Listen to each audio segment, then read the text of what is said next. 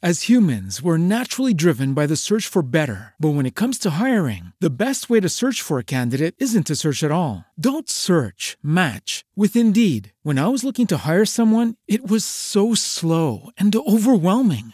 I wish I had used Indeed. If you need to hire, you need Indeed. Indeed is your matching and hiring platform with over 350 million global monthly visitors, according to Indeed data, and a matching engine that helps you find quality candidates fast. Ditch the busy work. Use Indeed for scheduling, screening, and messaging so you can connect with candidates faster. And Indeed doesn't just help you hire faster. 93% of employers agree Indeed delivers the highest quality matches compared to other job sites, according to a recent Indeed survey. And listeners of this show will get a $75 sponsored job credit to get your jobs more visibility at Indeed.com/podcast. That's Indeed.com/podcast. Terms and conditions apply. So I'm only going to record this once, and then I'm going to add it to every show going forward. Well, going forward for a few months at least, because I'm doing a contest. A contest. Why? Well, I want to get more listeners, and sometimes you have to bribe people to do that, and I'm going to bribe with a prize. We'll get to the prize in a minute. Anyway, I started this show on September 9th of 2020. So during my 52nd episode, which will be around that time in 2021, I'm going to do a drawing.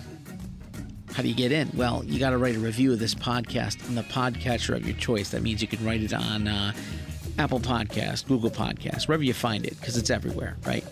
Even Audible. And what you got to do is you can send me a link to that review along with the text and your name. And what I'm going to do is I'm going to put that review or your name in a little hopper, one of those things you turn around that you see at the bingo game where grandma goes. Yeah, that thing. I'm going to put it in one of those things, a metaphorical one, because I don't really have one. It's impractical to own a hopper like that. It really doesn't make any sense to own one, but it's a metaphorical hopper. But that's besides the point. Okay, so you're going to be entered into the hopper whenever you send me a link to a review that you do. So there's no limit to that. If you want to review it in multiple places, do that. And you get your name in the drawing for every one of those reviews. Yeah. And the other thing is you could share the show. Yeah, you could just tell your friends, tell your mom, tell your grandma, anybody. Don't tell your grandpa, because grandpas don't really know what podcasts are. At least older grandpas. I've discovered that there's people my age that are grandpas now, and they probably know what podcasts are. But there's not many of us in my age group that are grandpas. But you can tell them, I guess. If your grandpa's cool, you can tell them about this podcast. So if you tell them and they let me know by being a new listener, they can send me an email at the address, which I'll mention later on. And you can tell me who told them about the show, and I'll enter both your names into the hopper. Yeah, so there's no limit to the number of times you can enter, and the more people you refer and the more reviews that you post, the better your chances are to win the prize. Questions going to be directed, along with your links and all that other stuff, to peacelovingrobotspod@gmail.com. That's peacelovingrobotspod@gmail.com. And, you can send me questions too. Yeah. There are restrictions. Of course, mostly if you don't live in the U.S., you can't enter in the prize. Well, the prize? It's going to be a $50 gift card to Amazon. Buy whatever you want. So, yeah, get out there, review the show, share the show. Let me know how you do. And we'll get some names in there. It's going to be fun.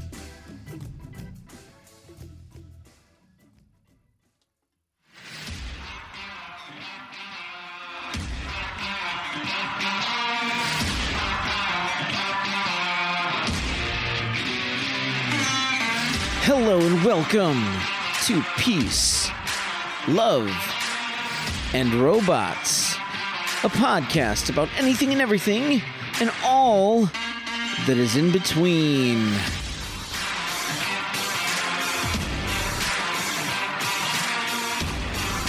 This is episode number 34 for April number 28th, April 28th, 2021. And I'm your host, Jeremy, as always.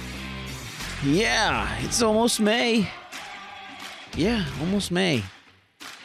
Last week we had snow here in my neck of the woods, and today it was almost 80 degrees outside. Yeah, that's what the weather is like around these parts. Who knows what May will bring?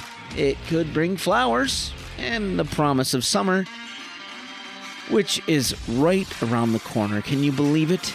Can you believe it? I don't. As always, this podcast is brought to you by the ads you hear at the beginning and the end of the show. So if you listen all the way through, I'll forever be in your debt. You know, I'd love to get a sponsor that makes stuff that I use. You know? Today, first, a little background. You know, I'm trying to lose a little weight, so I cut out the soda. Like, all soda, including diet soda. I don't drink any fizzy drinks except for maybe a can of Fresca once in a while, or a sparkling water drink. You know, not a lot of soda. So I drink a lot of water. You know, and bottled water is usually my go-to. Smart water, if you must know. I like Smart water, not for the label. It actually doesn't taste like the bottle, which is pretty much why I drink Smart water. But, you know, I tried this thing. I saw an ad for it on Facebook. I didn't buy through the ad on Facebook because who does that? And it was for a canned water. Yeah, a can of water. It didn't make any sense to me either, but I saw it in the local convenience store, and my Brita pitcher, which is normally in the fridge, was empty. I had been drinking it all day, and there was no cold water, so I was out, and I grabbed a can of water. It's called Liquid Death Mountain Water, and it's there to murder your thirst. What a great motto. So the Liquid Death people, if you need a spokesperson, and I would definitely drink this. It was good. It was not bad. And their goal is to get rid of plastic bottles, which is, you know, pretty noble. And 10% of the proceeds when you buy it gets rid of the plastic bottles. And to be honest with you, most plastic bottled water tastes like the bottle and not water. And that's why I drink the Smart water. But I would be willing to switch it up for Liquid Death if it was as widely available as the Smart water. So enough about that. They're not even an advertiser, at least not yet. Liquid Death, give me a call. Or send me an email. The number in the email will be at the end of the show. Anyway, this week I have been obsessed with screenplays.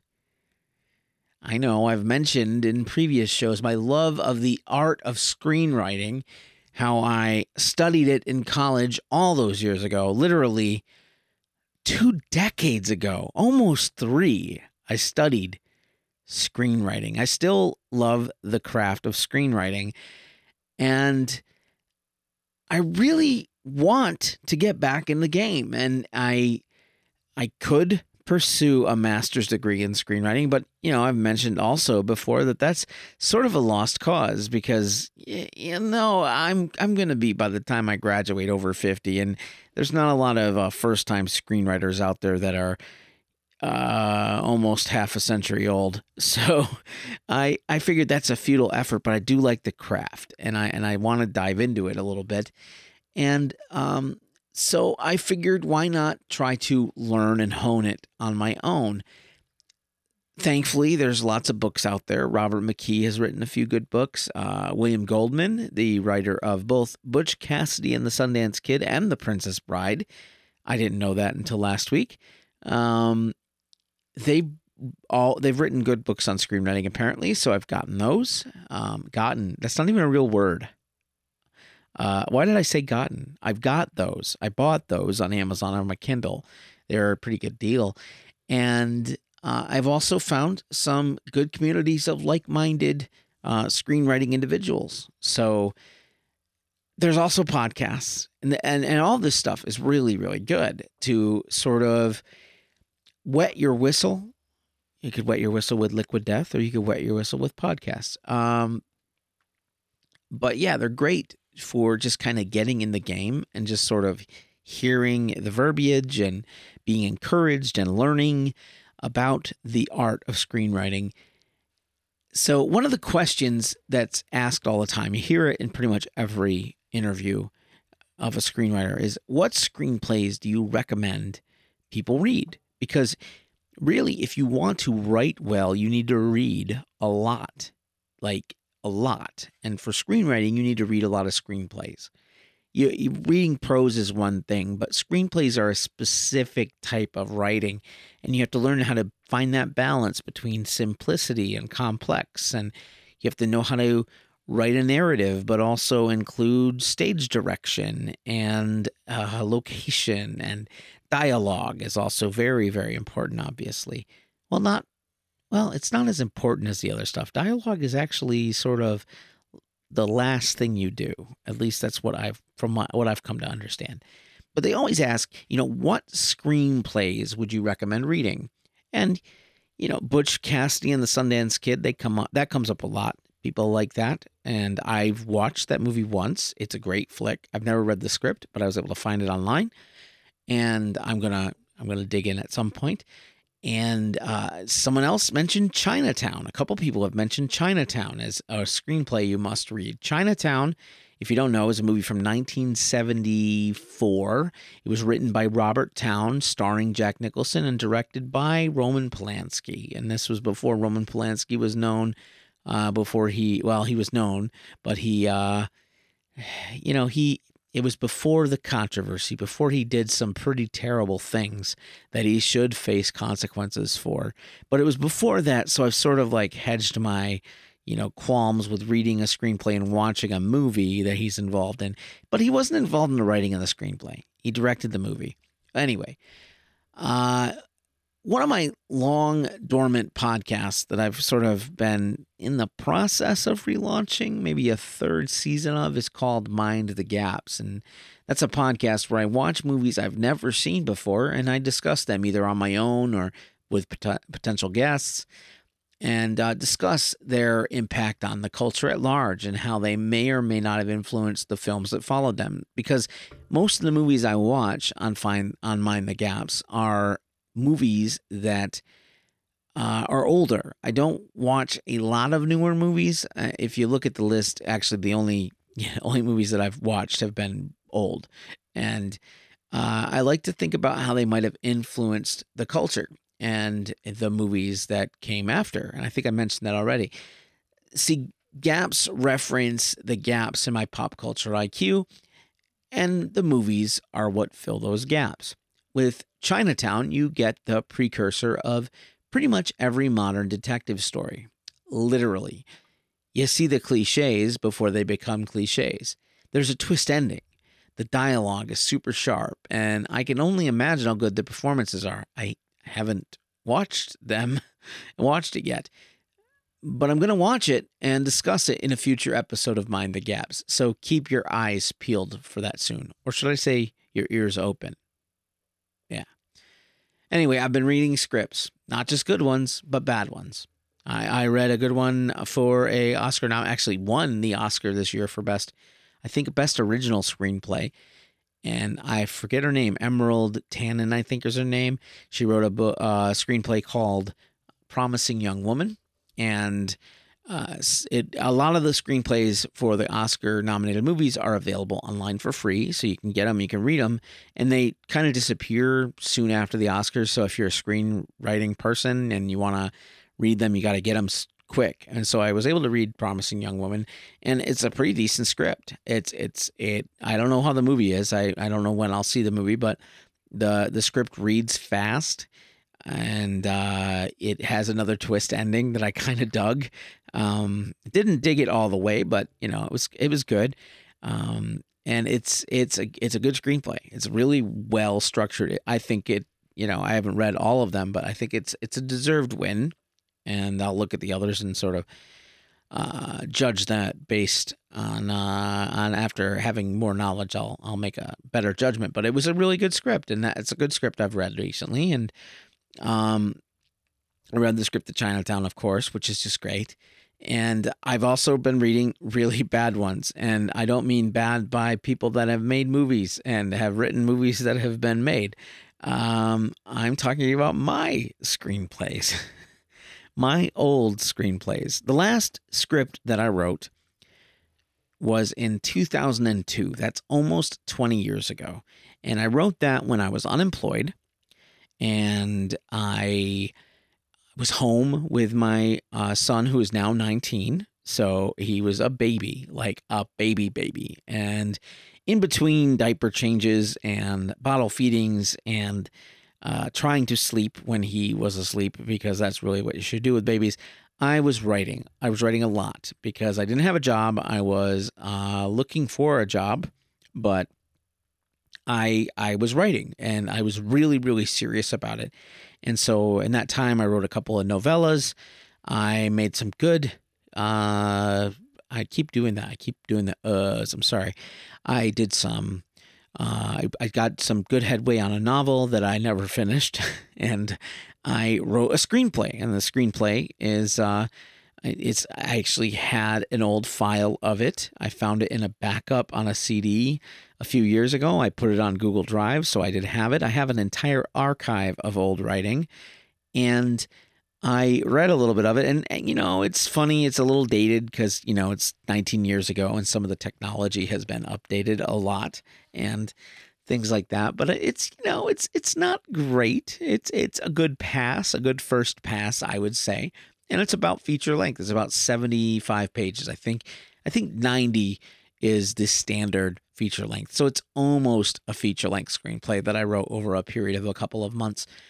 And I didn't really do anything with it. It just sat on my hard drive. I wasn't going to shop it around. I think one of the things that screenwriters should do, and I've heard this, is that they should have at least, 5 or 6 completed scripts and before shopping around, because they might like your writing style, but they might not be liking that movie. They might ask you, what else you got? And you could show them something else. So I found it, and I was going through it, and then I was in my attic yesterday looking for something completely unrelated, and I pulled out the first feature that I wrote way back in 1996. And oh boy, is it bad. I wrote it for class. I think I got a B on it. I think the grade is somewhere in the book. Let me look.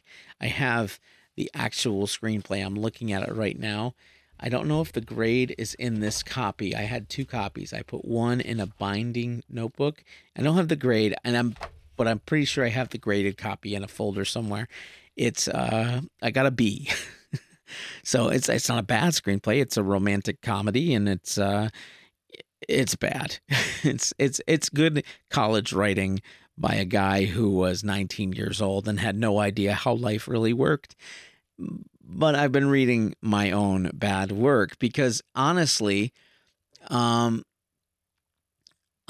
have thought, what better way to get that muscle back that's been atrophied for years than to go back and start to rewrite your old material. So that's what I'm doing. I sat down yesterday and pulled up the script I wrote 19 years ago, and I pulled up Final Draft, which is the standard screenwriting software that I bought a few years ago for a class, and started writing. And I wrote, just a first page, not a lot. I mean, it's a marathon, not a sprint. That's what writing really is.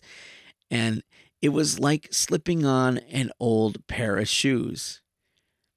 And it was nice. So anyway, I don't see these being like movies I could make, at least not yet. The movie from 96, that first feature, I could see breaking up into a web series, if people still do web series, a YouTube kind of thing. But I see these gems of like diamonds in them waiting to be dug out of the cave wall. So I'm just trying to rewrite them and modernize them, maybe get them to the point where I'm comfortable sharing them with you. But mostly it's just for fun. But the thing is, I like to write. but I often never know where to start. Do I start with plot? Do I just write a sentence and build off of that with no plan whatsoever? You know, in that era of me writing a lot back in 2002, I was listening to the book On Writing by Stephen King, and he likened writing to a sculptor delicately finding the story in a block of granite using a chisel. And he said plotting everything out was like using a jackhammer. Now, I don't know that I agree with that. Honestly, if you look at the lion's share of King's work, you'll see that his no plotting method has led to some really great lead-ups and some really crappy endings. Maybe a bit of plotting would help fix that issue. I don't know. Who am I to judge Stephen King's work? One of the screenwriters that I listened to, when asked about his writing process, was really quick to talk about getting to know your characters first.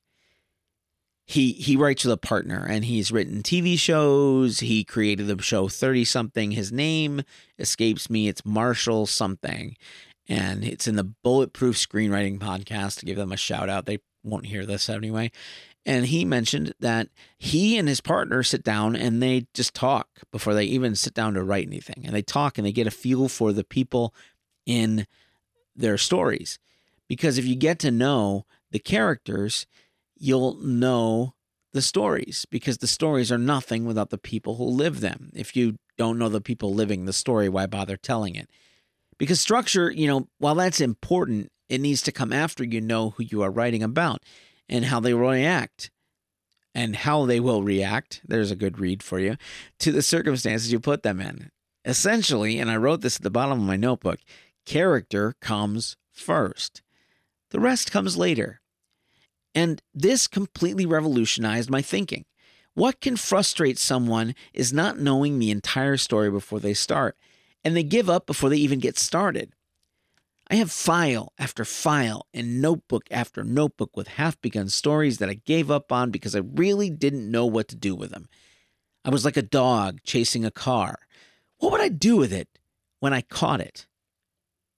Anyway, there was a brief time that I started to sketch characters out, write about them in a small situation in order to get a bead on who they were. And that felt great. I knew who they were, at least a little bit. I just never put them into the stories that I wanted them to inhabit, either due to boredom or fear or busyness, or most likely laziness. And hopefully that will change. I don't really have a writing update this week. I did do some punching in the keys, but I spent the weekend away with my wife. And, when you do that, you don't want to bring the laptop with you.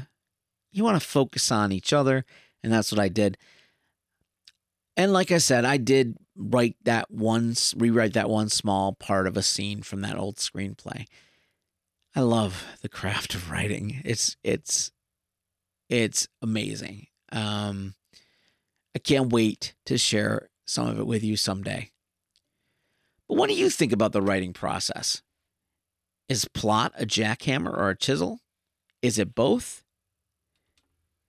You can let me know by sending me an email at peaceloveandrobotspod@gmail.com, or you can leave me a voicemail at 585-371-8986.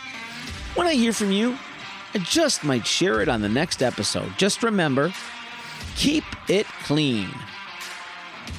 4 out of 5 dentists agree that Peace, Love, and Robots is an excellent way to promote good teeth health.